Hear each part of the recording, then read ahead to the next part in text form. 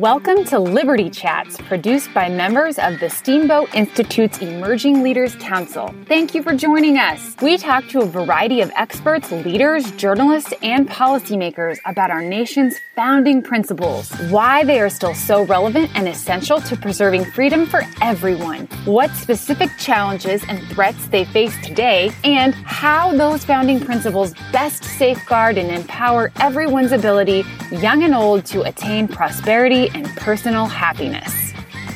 Hello, and welcome to Liberty Chats, a new podcast from the Steamboat Institute. My name is Zachary Rogers, a member of the Emerging Leaders Council at the Steamboat Institute. We are dedicated to promoting freedom, liberty, and civil dialogue. Today, our guest is Rachel Bovard, Senior Director of Policy at the Conservative Policy Institute. Thanks for joining us today. Thanks for having me.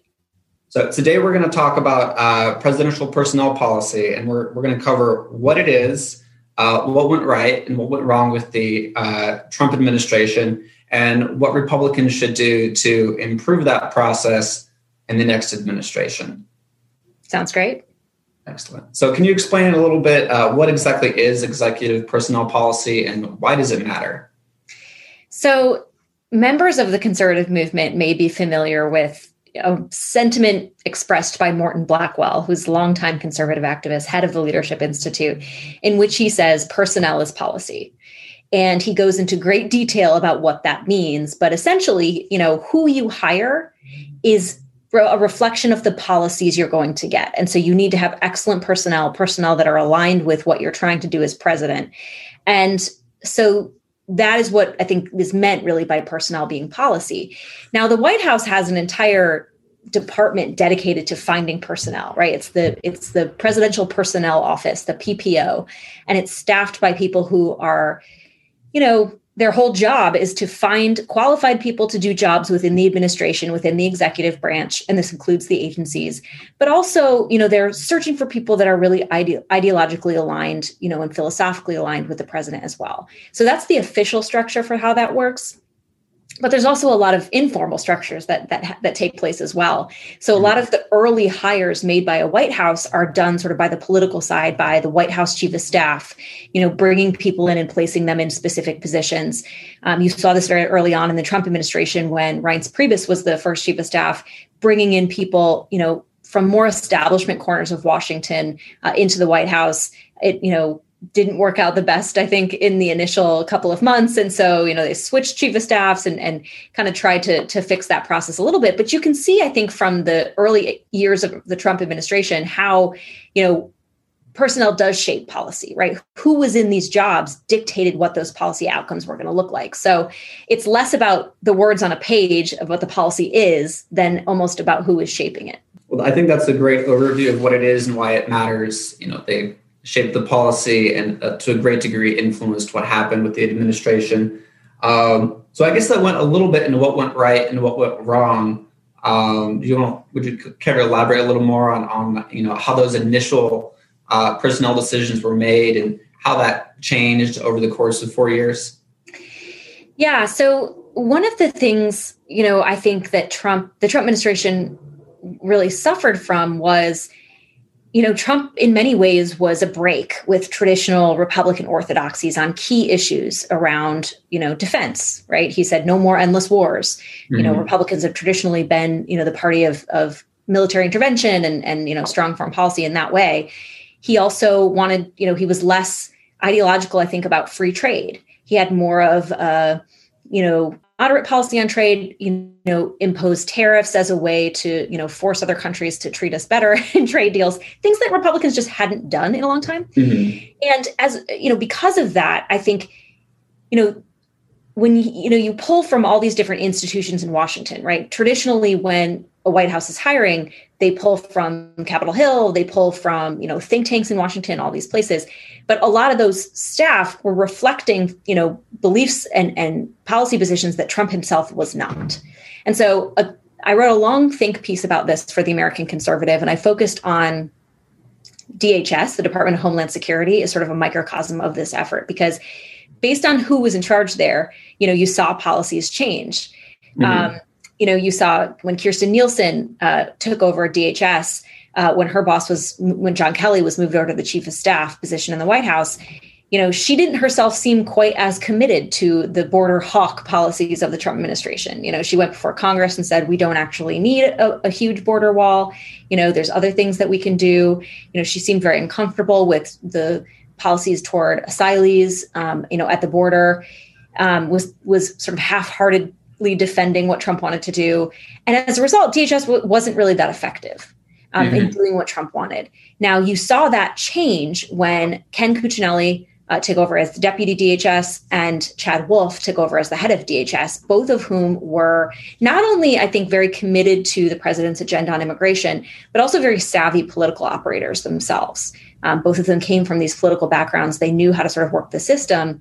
And you saw, as soon as, Chad Wolf took over, you saw the Remain in Mexico program was implemented, right? And that was the program that said, look, if you want to claim asylum in the United States, you have to wait for your hearing in Mexico as opposed to being brought in and released into the interior of the United States.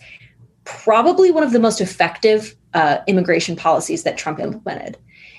With Ken Cuccinelli, you saw him do sort of regulatory battle on the H-1B visa front, basically saying, look, we know that big corporations are exploiting this loophole under the H-1B, visas to fire American workers and replace them with cheaper foreign labor. We're going to change the regulations to make sure that doesn't happen, to make sure that H-1Bs are just for highly skilled workers, at certain compensation levels. And again, very effective, longstanding change that the Trump administration made under DHS. And that, I really do believe it purely was about who was in the job.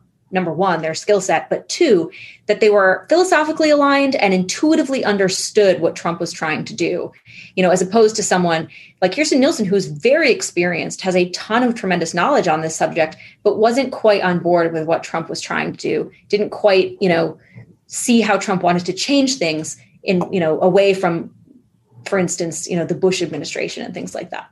So it seems like the key here really was the PPO office. So were there any changes made over the course of the 4 years? There's a lot of staff turnover throughout the 4 years. It can be a little dizzying, but at the PPO specifically, did they change the personnel, and was that reflected in the personnel policies they made? It was. The first head of PPO was Johnny DeStefano, who was a longtime aide to former House Speaker John Boehner, very much a creature of Washington. I think Washington establishment, I don't mean that in a pejorative way. It's just sort of what he reflected was just sort of the established Republican consensus in Washington, which I think it's fair to say Trump was not, right? And so I think DeStefano, filled positions around the administration with people that sort of thought like him, but didn't really think like Trump. And I think that was recognized by, 2 or 3 years in, that Trump himself was actually being undermined by members of his own team who just didn't agree with him. Right. And not that they weren't qualified, not that they weren't good people, but as a president, you want people who agree with you, right? You want your political appointees have to reflect and execute on your agenda. And so a threshold test for that philosophical alignment, should be baseline. And I think in a lot of ways that wasn't, right? It was more about, well, if you're a Republican and there's a Republican in the White House, you should just get a job there, right? And sort of that was the traditional way things have been done. DeStefano was later replaced by Johnny McEntee, who very much was aligned with Trump, knew Trump very well. He used to be Trump's body man. And so he was very, again, sort of had that intuitive grasp of what Trump was trying to accomplish, and was not afraid to sort of, I think, test for willingness of appointees to actually get the job done, right? People who were politically savvy enough, but also were committed, again, to the agenda. And to be clear, I'm not talking about, when I say philosophical, alignment, I'm not talking about being a sycophant or a yes man. I'm just saying someone who actually just agrees with the policy goals of what the president is trying to do. And I think once McEntee and his team were in place, you saw significant changes, among personnel in the administration. And that was when I think the Trump administration really started churning forward on some really key issues. You saw them take on big tech when you had Adam Kandub at the NTIA. You saw them really aggress on a lot of the critical race theory issues that OMB took on. And again, the OMB staff didn't change, but the people they worked with did. And so they were more free, I think, to focus on those key areas where Trump really, I think, had some significant impact. Mm-hmm. So those are excellent points. Republicans now have 4 years to think about what went right and what went wrong. What should we be considering to improve the process, for the next administration?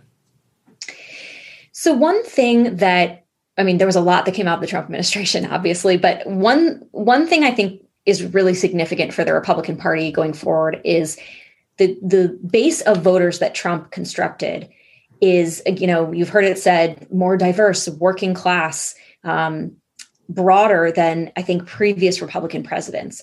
And so I think it's going to be incumbent on the Republican Party to serve that base and keep those members, the new members of our coalition in the coalition with us. And that's going to require, I think, some self-reflection, right, on things that, what was compelling about Trump's message? Because in many ways, Trump's message blew up Republican orthodoxy. I've already mentioned trade. I've already mentioned, immigration a little bit, defense and war, even economic policy.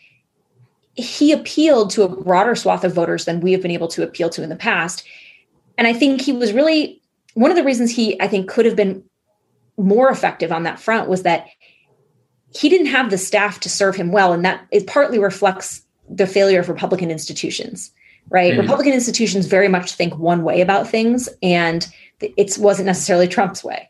And so I think going forward, I think it's time for new institutions to be created, alongside sort of the legacy institutions of the Republican Party. I think you're already seeing sort of new think tanks spring up, new activist organizations that are very much honing in on elements of Trump's message that weren't necessarily reflected in the Republican establishment before this, because that's the fertile ground for the next Republican administration.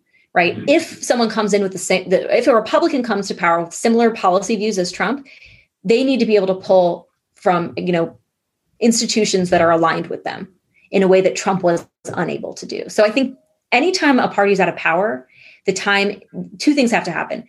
One, self-reflection, what drove them out of power, right? What to keep and what to disregard from that. But also it's a time to build, right? It's a time to renew and it's a time to build. And you build institutions, you raise up the next generation of leaders. That should be the focus right now, I think, for the Republican Party institutionally in Washington. Excellent. So I have one more question related to that, and we're almost out of time. Are we actually building new institutions? Is that beginning to happen in DC, where this will be possible to recruit like-minded staff if a similar president is elected with a similar policy agenda? We are. It's actually, I think, a really exciting time for the Republican Party in this regard. So here at the Conservative Partnership, we have been incubating a number of new groups, some of which have already been announced and some which will be forthcoming. Russ Vought, who was the head of the Office of Management and Budget under President Trump, just announced his new group, the Center for American Restoration. That's really going to focus on sort of building out the intellectual justification for a lot of what Trump wanted to do on critical race theory, on sort of this idea of, America's history, America's founding, taking on big tech, all those kind of issues he's really going to focus on. And that will have an activist arm as well. You're already seeing Ben Carson, the former Secretary of Housing and Urban Development. He's announced he's forming a new group sort of focused on self-reliance, and housing and those areas. So those are two groups that are now forming, and several others I think are online, right? They're forthcoming, and so it really is an intellectual ferment going on. I think around people recognize that the Trump administration had a lot of successes and had a lot of failures, and they're parsing through how to capitalize on those successes and how to make sure the failures turn into wins for next time. So I am really excited. We may be out of power, but that doesn't mean we've stopped thinking and moving toward, what we're going to do when we eventually gain power back. Excellent. No, it's certainly a time for reflection and rebuilding and new opportunities over the next 4 years. So we're out of time. Thank you so much for joining me and joining Liberty Chats. Please share the show. And if you enjoyed it, please leave a review on iTunes. We will see you next time. Thank you for listening to today's Liberty Chat. I'm Erica Anderson, the producer of the podcast. Our podcast editor is Fingers Malloy. My co-producers include Charlotte Whalen, Zachary Rogers, Lindsay Martin, and Christina Eastman, all members of the Steamboat Institute's Emerging Leaders Council, who represent the next generation of free market, free speech leadership. We hope you tune in again for our next Liberty Chat episode.